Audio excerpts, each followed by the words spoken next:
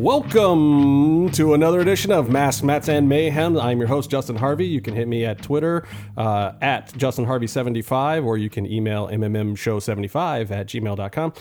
And I got a couple of questions like, dude, when are you going to put yourself over by having a really awesome guest? And I'm here to tell you, I don't care about getting over, and that's why my first guest is Byron. Byron Fever, you guys know him. You've seen him on Twitter. You've probably seen him at the tapings. He's a homie, and he's down to help out today, and we're going to definitely talk a whole bunch of Lucha. Say hello to the people, Byron. Hi, people. All right. Without further ado, I really want to jump right into it. Huge week in wrestling overall. The best thing about WrestleMania week is the fact that it does bring lots of eyeballs to the product. And hopefully, I really sincerely hope some of those eyeballs translated over to Lucha Underground, because I'm just going to say it flat out. I feel like this week it was a far superior product. And I hope a lot of people noticed that if you watch the two back to back. So the very first match, and I think this relates coming out of WrestleMania, huge week in women's wrestling, especially.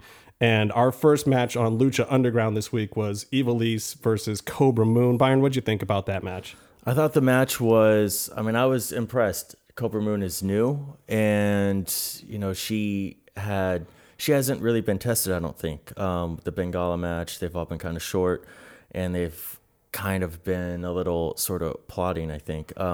And this was a real match, like a real match that would get like a commercial break and all that on the other show, and it came across as a standard wrestling match. You didn't see those hair toss beals, or you didn't see like open hand slaps. You saw like two fighters fighting like a regular wrestling match, and I thought it was a huge testament to Ivelisse that she could go and she can carry and she can sort of ring general a straight up match without any sort of David versus Goliath gimmick. Yeah, and I don't know who was calling that thing or who laid that match out, but the work too, like there was Japanese strong style stuff in there. There's old mat technician stuff in there. You got a couple of high spots in there.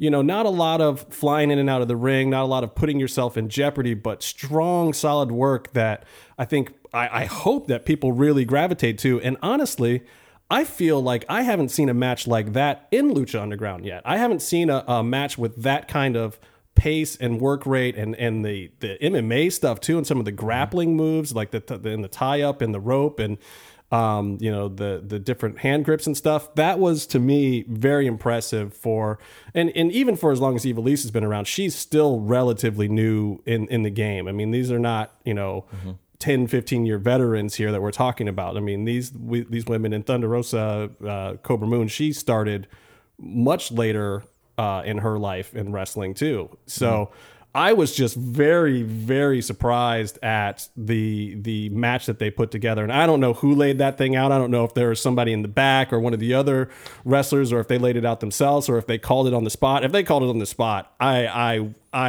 will applaud them for the rest of time, because the work was just amazing. What'd you think about the finisher there? That was a new move from Ivelisse, wasn't it? I think so. I don't think I've seen her do that one. Well, it was like is that a Code Red or Sunset Flip? Yeah, and I think she has some name for it, Desert something or whatever. Yeah. But maybe it was Desert, a slight variation.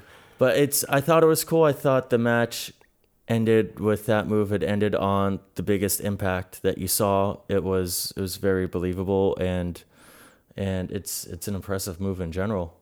And also, you don't see that. You don't see you haven't seen female wrestlers on a mainstream TV show take a bump on their shoulder, neck, head area like that. Yeah, it was pretty impressive, and it sold well, and I think that it was perfectly safe too. It didn't seem like any part of that was blown. Mm-hmm. Where do you think story-wise this fits in? Because we didn't have necessarily a whole lot of setup for this particular match. Personally, I thought that it was a good tie-in, because Ivelisse is 1/3 of the trios, and we're going into the trios tournament later in the show.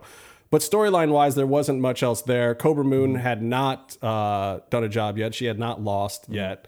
So where do you think this fits in? Did there even need to be a storyline? I don't know that a lot of people thought there did, but what did you think? Well, I think they really set up that it's Dario's underground fighting ring, so people come there to fight, and so you don't have wrestling for the sake of wrestling. You have people there competing for glory, for titles and for money. And so just having two wrestlers intersect like that, I don't think when you have such a strong overall story, that's believable and that's there, then I don't think you need a strong story to have them fight. I think as far as where they are as individuals, Lucha Underground's done a really good job of bringing someone in, showing you where they're coming from, showing you what's cool about them. So that way, if you like them, you know, there's something to grab onto, but they don't put them over everyone else. So where does Cobra Moon go from here? Now she's taken a loss, and given she's taken a loss to someone who has competed for the Lucha Underground Championship. Yeah. So I don't feel that it hurts her very much storyline wise. But now, what do you do with a character like Cobra Moon? She doesn't necessarily have a lot of affiliation with other characters, and she's just kind of this singles competitor. Where do you go with her? I don't know. I think she has an interesting character. I think she has something to do long term, but I think this was a good way to keep her in the mix, a good way to keep her involved, and I think a competitive match with one of the main stars of the show is good. It's good on a show like this. You lose to Ivelisse, who, as you said, competed for the Lucha Underground Championship. I wanted to call it World, but she fought for the big belt, and now you have someone else competing with her. I mean, just getting a shot against her. Like, you believe in the hierarchy of all the fighters. Right. And so everything is presented as a legit underground fighting ring. So I think she's on the back burner a little bit story-wise, but I think it's not necessarily a bad thing. She's still out there fighting. Well, and that being said, she's one of the luchadoras that I want to see maybe in a feud with like a Sexy Star or somebody that is fighting the other luchadoras. Some of them, however, like Taya, I don't mind seeing her with the guys all the time. And I don't care intergender or not. I just care work rate wise and like what I'm seeing in ring action wise. I feel like I'm going to see stuff that I find more exciting from Cobra Moon if she's wrestling another woman. Right. Or maybe I could even see her wrestling like a Mr. Cisco or somebody, you know. Why do you think that is? What specifically about her? It's the style. The body movements that she's creating, and she's turning herself into this snake, and it's got kind of this slinky, weird feel to it. And I feel like that is going to showcase better against another woman. I don't know that plays as well against the guys because of the type of physicality that she's using. Whereas when you get like a Taya, she's physically a little bit larger, and you know she's got more of the muscular build. And I love seeing her standing toe to toe with the men and just putting them in their place at times too. Yeah. And I hope they continue doing that with her. I said it on last week's show. I do not want to see her get turned into a valet. I hope that it doesn't go that direction. I was a little worried seeing her tag with Johnny because I know there's going to be times where if they're affiliated, and you know Johnny's going to get his singles matches. That's what you're paying the guy for, and he's great at them. He's going to twist and turn his way through an awesome match all the time. But that means if she's affiliated with him and she's coming to the ring with him, that she's going to be standing on the apron at some point. And man, I do not want to see her standing on the apron throwing two chops in a match, or helping Johnny cheat to win or something. Like I hope it doesn't go there. I don't want to see that as much as I love Lucha Underground. I want to see Taya in the ring. I want to see her facing the best competition for her and for her storyline, and hopefully not having to get too caught up to get over in somebody else's storyline. Well, they're kind of using her, if I'm using the term right, as Johnny's heater. Is that the right word? Yeah. As like, the Diesel to Shawn Michaels, except that Johnny Mundo is bigger and stronger than her, which helps make him such a heel because he's also getting to the point where he came and he was a fan favorite and then he turned, but his work is so good in an arena where people respect good work that you constantly need to reinforce that he needs to get booed. Yeah, it's. I'll tell you what. I pop for Johnny Mundo a lot of times. I've even been at tapings wearing the Johnny Mundo glasses because they've done a great job healing out the character. He knows how to play Rudo. He can do it great. But at the same time, you want to love the guy because he is a veteran of the game. He's been in great matches his whole career, regardless of the backstage politics and, whoever else he's bringing along with him getting in and out of trouble. But regardless of any of that, you watch the guy, especially on the TV shows, whichever one he's been on, and the work rate has been amazing. He's doing stuff out there that other guys just can't keep up with sometimes. And it's hard not to pop for that when you're sitting there and you're watching him, do his spots and run around and parkour off the ring ropes and people's faces or whatever.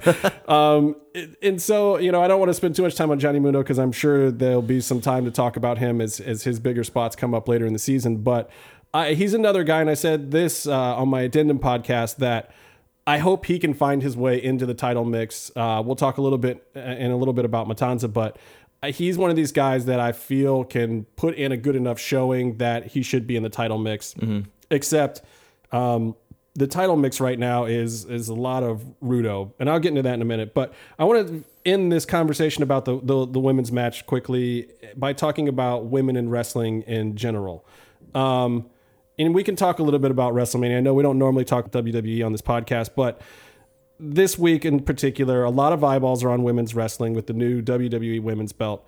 Do you feel like there needs to be something like that in Lucha Underground? Do you feel like the women can get the rub better for the work that they're doing if there is something there specifically for them? And I'm not even necessarily talking about a women's belt. Maybe if there's another belt besides Gift of the Gods and besides the Lucha Underground belt, if there's another belt or division or idea there that maybe could represent something for them to be striving for, if not for the overall Lucha Underground title. What do you think?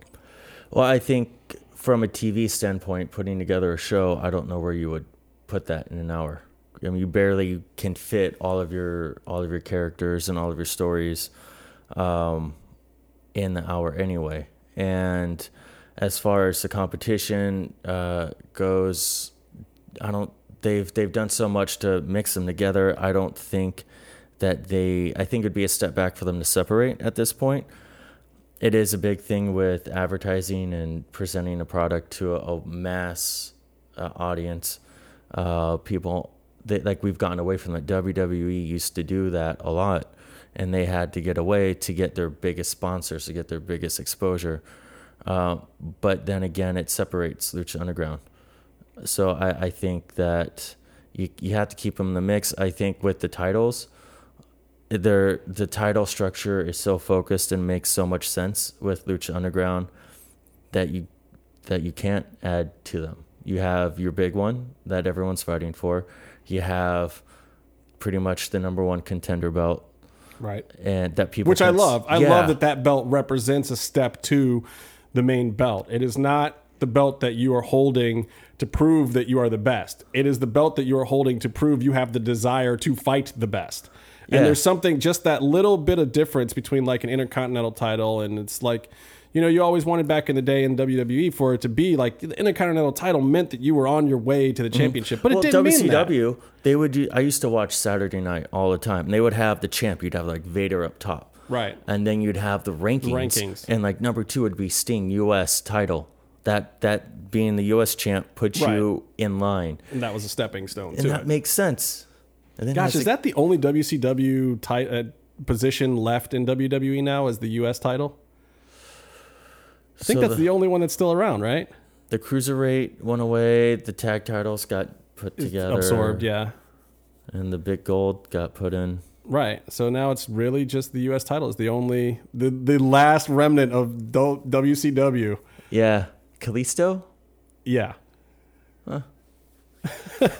Which I'm not even going to touch that one, Byron. I refuse. All right. Well, speaking of women, and one of the reasons why I asked is because I want to know what you do with a sexy star, because sexy star is the one person where I questioned it a little bit last week where her storyline is going.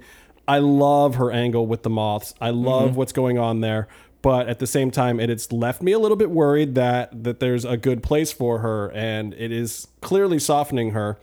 And this week, thankfully, I think we saw a little bit of how that could turn around. Now, going into the match, they had a great backstage vignette about her being afraid to come to the ring with the Mack, who got forced to tag with the creepy Moth Trust Fund family and their made up Aztec Moth tribe history or whatever was going on last week with Marty. It was in the book. It wasn't made up.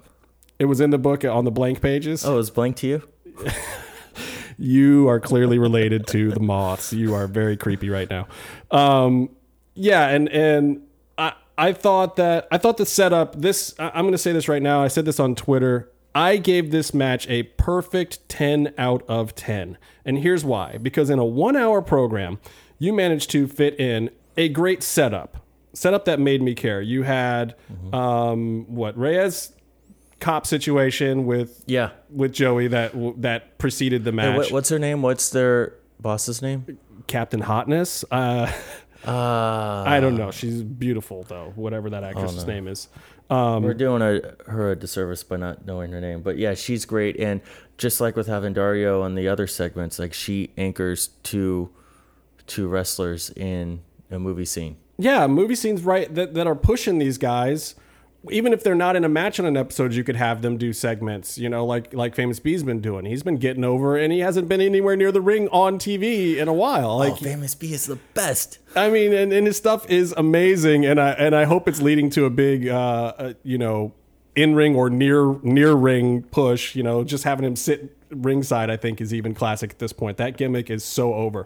But, so we got the cop set up for the match, and then we get the backstage Mack and Sexy Star set up where she looks still scared out of her wits. She's selling that whole storyline great, and then it transfers into the ring where Dario has once again set up this match of odd bedfellows, with Mack now having to help the Moths if he wants his chance at the gold, and he does, because like you just said, in Lucha Underground, you want to prove yourself even if it's hanging out with the creepy Moths. And so you got Creep on one side, and then you got a narc, a guy halfway through a face turn, and the sleaziest guy in wrestling on the other side. And these guys, so you got this great setup, and now you move into the in-ring action, and holy crap, what was going on with the Mack? That was just amazing. The guy is flying around like he's a 135-pound luchador. Yeah, you look at the guy and you go, independent wrestler, like just kind of wrestling. He doesn't get in like big shape for like the TV shows. Like he would never be in WWE because he's not going to lose however much weight he needs to be like Apollo Crews. They're lost. But he hits, like you compare him to Apollo Crews, and he's flying just as much, if not more. He's hitting just as hard. He's going out and do his thing, and it's a great presentation because he looks like he's out there to fight. He looks like someone who can do some damage. And then I made a note when I was watching the show last night, and this is also based on seeing him in the live tapings. Like if you don't get on your feet during a Mack match, then something's wrong with you. Yeah, it's amazing. And this is not a guy who's got some huge push. But if you see him live, and even when you watch these matches on TV, how can the guy not be over with you? I mean, the chain wrestling that was going on there, and even the Chop Fest. I popped for the Chop Fest. When have I popped? The last time I popped for a Chop Fest was 1995. Yeah. And it was like Ric Flair in WCW or something. Like, nobody pops for a Chop Fest anymore. You're like, okay, you guys just are lazy and don't want to do the next string yet, or you're stretching. But it made sense, though, story-wise. But it made perfect sense, and it was well done, and I even feel like Marty was underselling his a little bit so that Max would get off cleaner. I just loved the work there, and on top of it, I was super impressed with Mariposa in this match. Again, going back to women's wrestling this week, and honestly, not to take anything away from the ladies in the WWE, I thought that women's match at WrestleMania, by the way, was phenomenal. It's probably one of the high points to me of that whole thing. Hated the finish. Really thought Sasha should have gone over. Yeah. Because I just think her in-ring work, I'd love to see her in like a Lucha Underground or someplace else. It was her day, too. It was her day, too, and I get it. I talked about this with Pentagon Jr. You want those people that are that over to be in the chase. There's money in the chase. Us as fans, we want to see the payoff. But that's what they want from us. They want us to want to see the payoff. That's where the money is. There's a lot of asterisks with like the booking of WrestleMania. Like, here's what we're doing, and then you go into footnotes and explanation. Well, we're starting over, so we want to have or big person chase, blah blah blah. Right. And then you're like, okay, well I guess I don't feel that bad about it. But that's a whole lot. Like you need, I don't know. I don't think you get that with Lucha Underground, where you don't need that footnote to explain why you shouldn't be upset. Like just wait.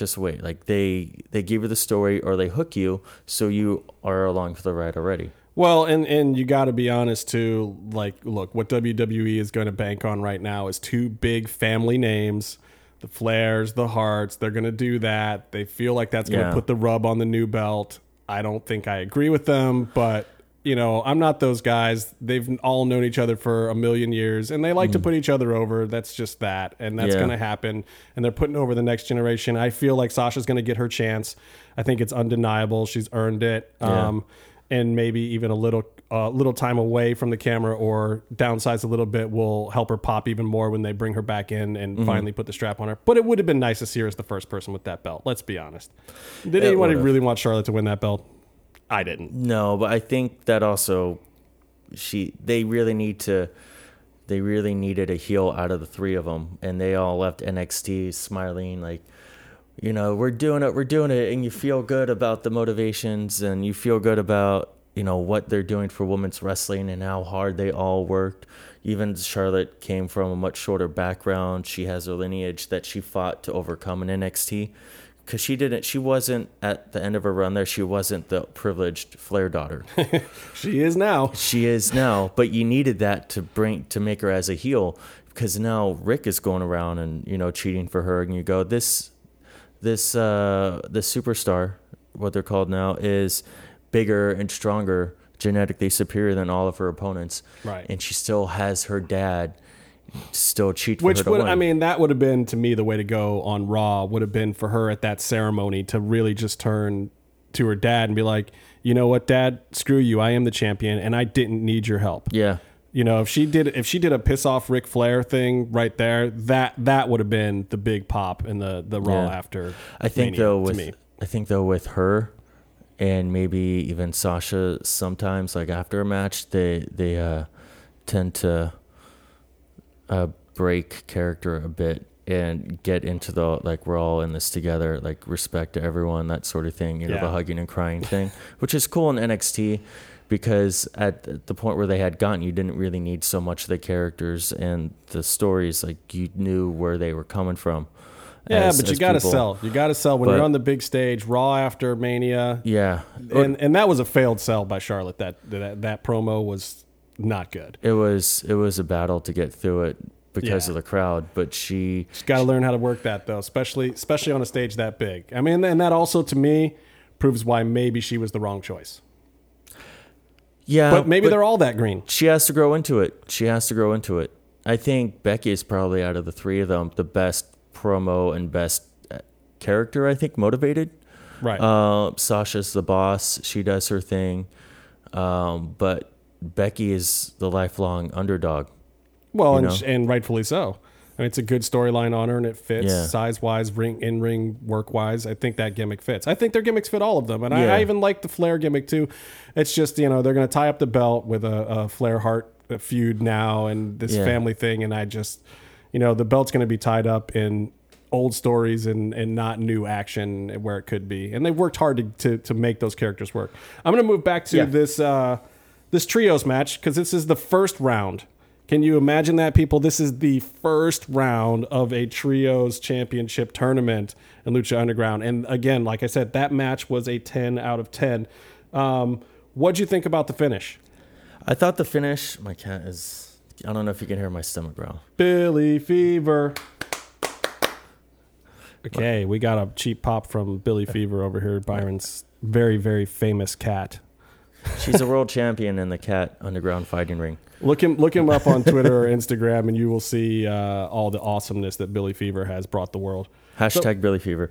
But yeah, the finish to the trios match I thought was like the perfect way to do a storyline finish. You have, instead of trying to figure out where you want to end up and working backwards, everything made sense. I took notes on it. Let's see if I actually took good notes. He's pulling out the notes. Well, while you're looking at that, I'm going to say this, that, again, and part of what leads to this perfect 10 out of 10 match rating for me is you get the finish. The team that I think needs to go over goes over because the Moths and Willie Mack and Sexy are going to be able to have their own feud. And now you've got these strange bedfellows on the other side. And the aftermath of the match works out great to me too, with Sexy Star coming in and being able to get hers in finally, and you're starting to see that turn back to the strong, empowered Sexy Star that we want. And it's subtle, but this to me is a great storyline that is really relating to some serious real world issues. And you're talking about like physical, mental, and sexual abuse possibly, and seeing that get its comeuppance. And this is part of, to me, why it fits in great there, because this is Robert Rodriguez's network. And if you look at those 70s revenge movies, I mean, they were that dark, this is spit on your grave kind of darkness level here, where the creepy Moths did something just terrible to Sexy Star that we don't even want to know about. Yeah. And now we get to see this slow burn up to her comeuppance. And, who knows, even on Lucha Underground, it could end like one of those 70s movies and a mass burial of moth bodies in the desert by Sexy Star. Well, it's great. And there was a subtlety to it, too. There were nuances that fit the situation and what it takes to overcome something like that. She came out because Mack asked her to help him, and she couldn't. But she had the whole match to reflect, and she saw he was in trouble. So she pushed herself, but maybe a little bit too far. She got out there, and then she realized, she can't do anything. Like, she wasn't helping. She was still being intimidated. And then you see her fire up at that point. And she had really good fire, and she really resonates with the crowd. But you see her, get over the mountain in the ring in front of everyone, instead of, she's good. So now you just see her run out and you cheer for her beating everyone up. And that's real superhero stuff to me. This is what was wrong with the Batman versus Superman movie to me. It was because Superman's too dark now. I haven't seen it. But just in general, not with no spoilers, Superman's too dark now. You want to see Superman be a likable hero. And if you don't want to see that from Superman, you don't like Superman. That's it. That's the whole gimmick. That's the whole thing. Sexy Star is that. She is super, super technico face. That's where she should be. And you want to see her do the heroic thing. You want to see her do the right thing. You want to see her challenged, but not to the point of, turning into darkness. She's not Batman. She's not a tweener. She's not a vigilante. She believes in justice. That's her character. That's what she's about. That's what the little girls that I know that love Lucha Underground and have loved Sexy Star and AAA and that whole character, that's what's important about the whole thing. You want to see that uplifting comeuppance superhero moment from her. And I applaud Lucha Underground, especially in a place where a guy like Pentagon is one of the most over guys who is clearly not a technical babyface, that they can stay that course with Sexy Star. And hopefully, I never want to see a heel turn from her. I want to see her go straight up the pipe and be a superhero. Yeah. Well, Lucha does such a great job with their characters and establishing them. It's underground, dirty environment, and their main event scene or their title scene is built around a bunch of heel monster type characters that people kind of cheer for. But they do have their superheroes. They have their really like white meat baby faces. You have Puma. Yeah. Right? Yeah. You have Sexy Star. Now you have Ray. You have El Dragon Azteca. Though Puma had Conan with him, which allowed them to work some semi-Rudo or tweener angles initially. Right. Initially. Not now, though. Yeah, but also like Conan was legendary in the temple. It was Conan and Vampiro. Right. They were they would get the loudest reactions in season 1. Chavo wasn't getting his big pops? I'm kidding.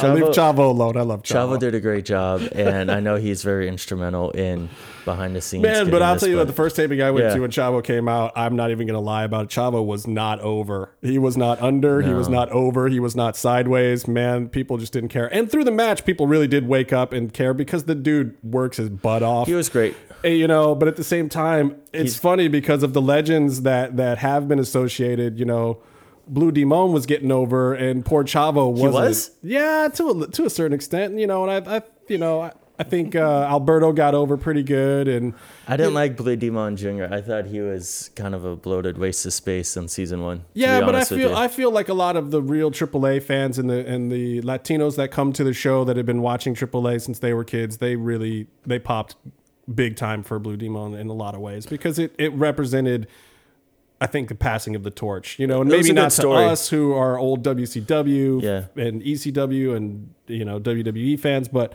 actually I won't even say that. I'll say I'm a WWF fan. Yeah. But this also brings me to, I'm going to move into this title match, and then I'm going to go back and talk about a couple of these little vignettes. But the title match, holy crap, Matanza, another giant squash. I'm going to call it what it is. It was a squash match, and Phoenix, really at this point in time, Phoenix was the last babyface in the title picture. Yeah. I mean, where is this going when you have a title picture that is, Pentagon got destroyed last week, but I'm going to assume that since he was the first to be destroyed, that he's going to work his way back into the title picture somehow. Then you got Mil Muertes, and obviously Katrina really helps keep that alive because she's got a little bit of heat with Dario. Even though Dario welcomed her back, like, hey, you're welcome to be here. Just understand this is my spot. Yeah, but all of Dario's like friendly deals aren't friendly deals. It's like when he has his thumb on you, he talks to you all nice and says, "Let's work together."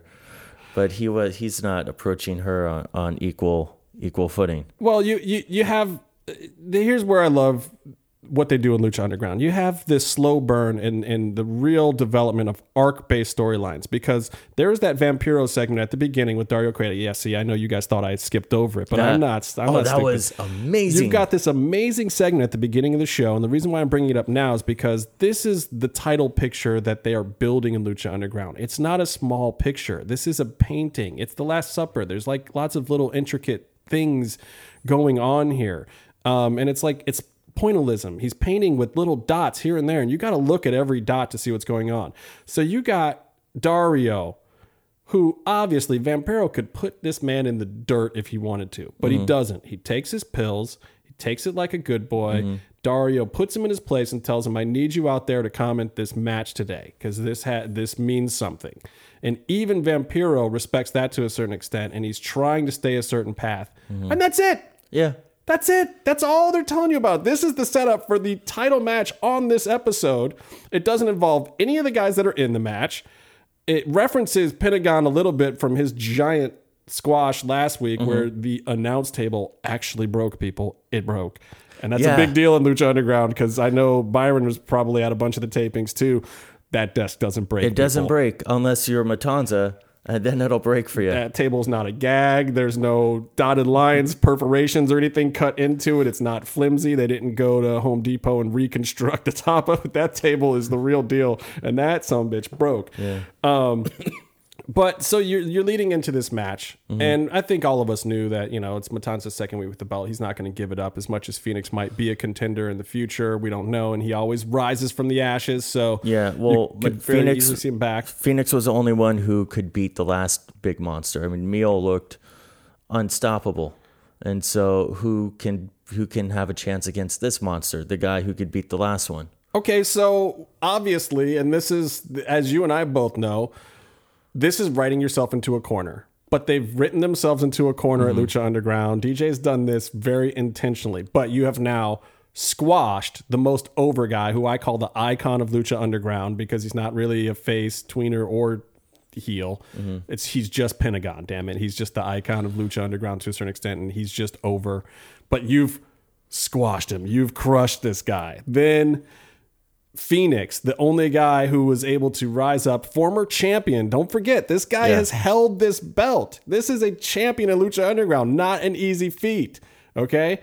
He has held the belt, and he's obliterated by Matanza. Yeah. And in style, too. I love the spot where Phoenix flies out of the ring, and it's the picture. The picture that Lucha circulated before the episode shows Phoenix flying at Matanza, but I pointed out to J-Man and Urban that, except it looks like Matanza's going to catch him into a power slam.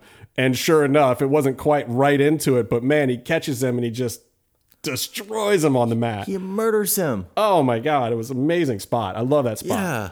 It's great too because they do a big spot like that, and no one had to get dropped on their head, which I appreciate. Right. And but they do a big spot like that looks amazing. It looks like Phoenix is no longer Phoenix anymore. He's done.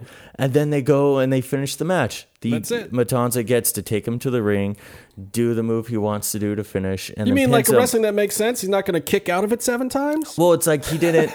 They did that huge thing. They didn't like try and do a couple more highlight moves after that just to show off and then go to the finish. Like that was it. When he hit that match or when he hit that move, that was Phoenix's like desperation, and it failed. And Matanza murdered him outside. It's over. Right. The match is over. So then the question becomes: you've crushed Phoenix, you've crushed Pentagon. You know, Matanza didn't crush the whole field in the Battle Royal or Aztec to Warfare, but I mean, a lot of them. Most of them. So what's left? What do you do with Matanza? And I have my theories, and J-Man's been asking me what my theories are. I'm sure when I listen to his podcast, I'll find out what his theories are. But what's your theory? And then I'll tell you what I think you should do with Matanza and how you beat Matanza. Well, I think it's really good that they took Puma and put him in a trios with Ray and Dragon Azteca. I think it's great. That's the most sense for them, and they're doing a great story and great character work over there. But I think as far as Matanza, you've built him up for like a season and a half, and so you need a good payoff for the amount of destruction that you promised he would do. Right. And so I don't see, from a storytelling standpoint, I don't see anyone getting near him. And just from watching him on TV murder people, I don't see anyone touching him. I think. And do you like that as a Lucha fan? Or is that going to get old to you? Is this going to turn into Goldberg where you turn it on? Is this going to turn into Undertaker at Mania where it goes on for decades before you see it end? I mean. But it's not, you're not looking at the streak though. You're looking at this guy who's this giant mountain people have to climb. And you have, I think though that they were smart by having Mill out of the Aztec Warfare before he came in, because that's the other mountain in the temple. And Mill has like one of the best just straight punches in the business. And when he came in and took out Matanza, he threw a haymaker at him. And that was the most convincing amount of offense against Matanza. I think if anyone can do it, it's him. But I think that's something where I don't think we have to jump to Mill and Matanza. I think that's the next thing we investigate. But then you have Katrina and Dario. Is Dario going to want Mill to go at Matanza right away? It's going to be interesting to see the sort of game of chess that they play, because Katrina she's used her powers as an old ghost lady to get her way with Dario. Now Dario has all the power. Right. And I think that in the end, and here's my theory, I think in the end those powers are going to cancel out. I don't think it's going to be Mill. And here's my theory, and here's where I would go. I think that everything that they do in Lucha Underground is very intentional. So I think the key to this is Vampiro, and very literally the key. I think the key to Matanza is where you go with this story. I would love to see, and I don't know how you play all this out, I think a really slow burn, maybe a season and a half long, maybe even longer, but that ends in Vampiro getting the key to Matanza. You get Dario out of the picture, and maybe that's the end of the feud with Mil Muertes, is that Katrina really somehow finds a way to get Dario out of the picture. Mm-hmm. But then instead of her getting control of Matanza, Vampiro has control of Matanza. And what Vampiro wants to do with Matanza is whatever he thinks is going to fix his situation with Pentagon. Mm-hmm. We've seen them have their ups and downs and their backs and forths. Maybe he wants to train Pentagon more. Maybe he wants to punish him to make him stronger or make him more vicious, whatever the reasoning is behind it. And I'm sure that DJ and the guys will come up with something great for that. I think that you get Vampiro the key. Vampiro's in control of Matanza, but then Pentagon is the one to beat Matanza, and he overcomes everything. And then you can lead into even bigger feud where you can have Vampiro in there a little bit, not necessarily in the ring, but I think it just leads to a bigger, and I think that the end of season 1 kind of showed us that is the golden ticket in Lucha Underground, and they're smart to not be playing into it too hard right now.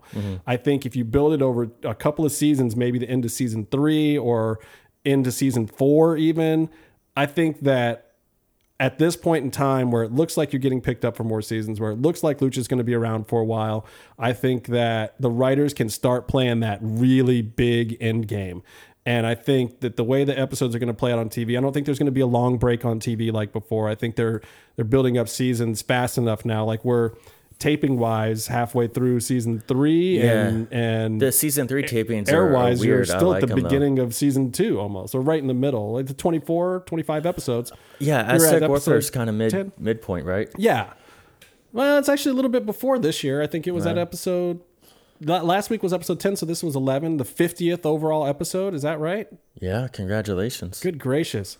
So, I mean, yeah, you're looking at a lot more episodes to come, which, God bless them, this is a very difficult thing in wrestling. Guys who have booked wrestling, I don't know if anyone's as smart as these guys are, because you can't take your TV storylines and get a reaction out of them the next week at a taping, because that taping is happening a season and a half later. It was funny when Johnny Mundo turned heel, and for months he'd come out to the ring and everyone's cheering for John Morrison, and he's just twirling with middle fingers, like doing everything he can to get people boo him. Even if you've been to all the tapings, there's not a lot of people that are at every single taping. There's maybe 5 or 6 guys that really know all the live storylines of what's happening. But everyone else, even myself included, like I'll show up to a couple tapings here and there. I don't know what the hell the TV storylines are. And even those guys who've been there every week, they can't see the backstage vignettes. Right. So they don't know. And a lot of the storyline now, especially as you're seeing with this season on TV, there's stuff that's happening backstage that's being taped and filmed and written as movie segments. Like, if you saw Killshot in the last, 15 tapings, you had no idea that he has this awesome backstory that we saw last night. You'd be like, I like his new mask. That's kind of cool. Exactly. But no, he's got 37 confirmed kills, and as far as he knows, they're all bad guys. Yeah, that's a great segment. Yeah. The whole military thing to me is a little sensitive because of like the gratuitous way it can go. Right. Of like, I'm going to be, I got a good story. I'm someone who's in one of the military branches, and I've had to kill for the country, and I've lost friends, blah, blah, blah. And it's a story that really grabs you because it really happens. And maybe people like that. Well, it's First Blood. I mean, it could be. It could be, the First Blood Rambo scenario. It could be Punisher-esque. I mean, look at what they did with that in the Daredevil Marvel series. I mean, he's just mowing them down. It's a fine line, I think, between taking something that will grab people, right, or and what you do with that, like taking that and using it just to be gratuitous or just. But isn't that the benefit of Lucha Underground too? Is the fact that they can get away with what is almost a movie storyline. Yeah, they can rip something from the headlines, but they can take it farther because we know that Swerve is not really that guy. Yeah, that he's been other places and. And been other characters like, not to break kayfabe, but I mean, people know that it's not, we know that he's a character, but as wrestling used to be portrayed, somebody comes out and says they're a veteran of a foreign war. You would expect that to be real. Like you get a Kurt Angle, you're not going to have him fake being an Olympic wrestler in that kind of wrestling. There was that one but you can do that in Lucha Underground. Well, there's that one time it's where you're going with it, I think. Like there was this one Rusev match when he was all like USA sucks. And then they had a veteran or a guy dressed up as one in like a fake uniform jump over the ringside, get in a ring, and he got super kicked and knocked out. And that was supposed to make the bad guy look bad, but in reality, you're taking someone who violated the rules, right? And something happened to him that happens to everyone who does that, and you're supposed to. That's bad. He did something bad, and he did that wearing this uniform that's supposed to garner, and it's a lot of mixed messages. But I trust Lucha Underground, and I'd like to see where it goes. I think they just did a phenomenal job making us just care about kill shot. I love this, and I think that this is good planning and smart strategy. I think they saw what they did in season 1. They played a lot of stuff out on much shorter terms, and now you're seeing these things where they can really build it up. You're seeing Famous B, Masquerita now. Yeah. There's a buildup right there, and it's like, oh, snap. So you mean those commercials for Famous B we were seeing weren't just going nowhere? Can you imagine this? A Masquerita Famous B feud coming out of these used car salesman type commercials. Yeah. Famous B is like building himself up very slowly. And in even the interviews I've heard him doing lately, he's like, oh, I'm done wrestling, this, that, whatever. I don't buy it. I think he's building these feuds. They're taking their time with it. I think it's genius. And it's going to give you that little bit of comedy, fun element to Lucha that you also get in there. And that was, again, another thing about the trios match. There was humor in that match. As serious as it was, and as serious as the ending was, you're talking about abuse and retribution and vengeance, and then you have like sleazy Joey Ryan and creepy moth spots in the middle of it, and they're hilarious. Yeah. You know, and Lucha Underground is the only place that I think is really pulling that off right now.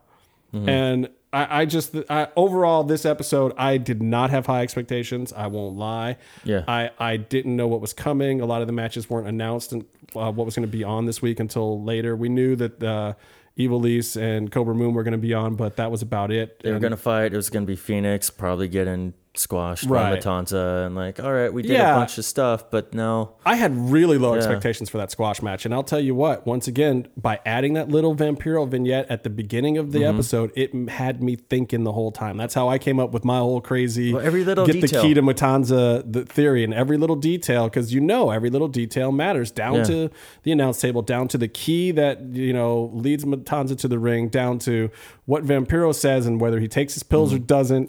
All these little things. And the very specific shots. Yeah. Match ends, the rolling credits, every shot that they show then, because it's a show put together, it's not a live show, you're waiting for it to go off the air, so you just kind of, switch cameras until you go off the air.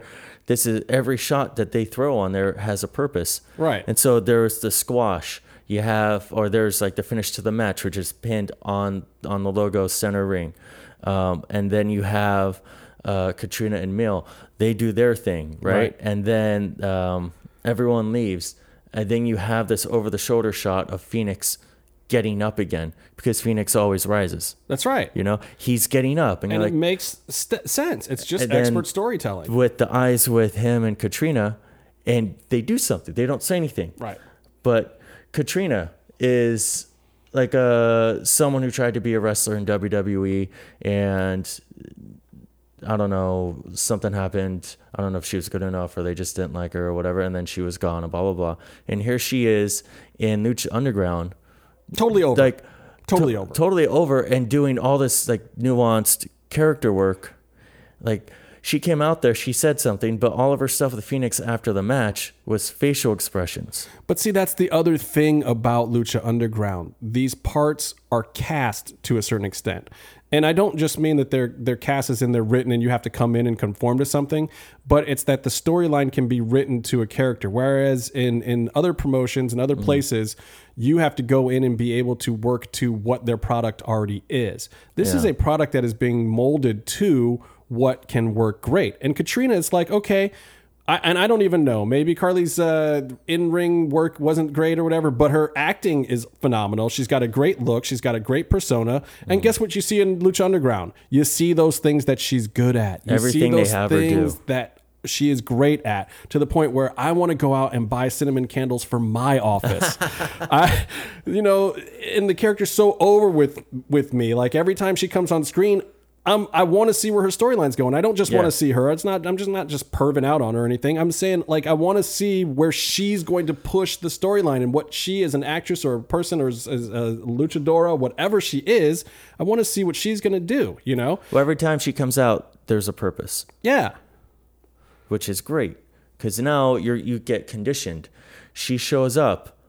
what's going to happen? What's going to happen? And Dario had that same effect too. I mean, people pop through the moon for Dario, and he is so sleazy and awful sometimes, but at the same time, you're going to pop for the guy because he's going to come out there and he's going to yell and scream and lose his voice, and the guy is rail thin in person. I mean, any one of us in the crowd could beat this guy up. The 12-year-old kids that come to the I wouldn't go that tapings. far. El Jefe, that doesn't come from both of us, just so you know. Oh, come on. But I love him because he's smart. Because he's smart enough to not be worried about it, because he's going to have backup. He's going to have a plan B. And you know that every time he walks into that temple, something interesting is going to happen. Right. It could be the smallest little thing, but something interesting is going to happen. Or he just said something backstage that you didn't even get to hear that was interesting.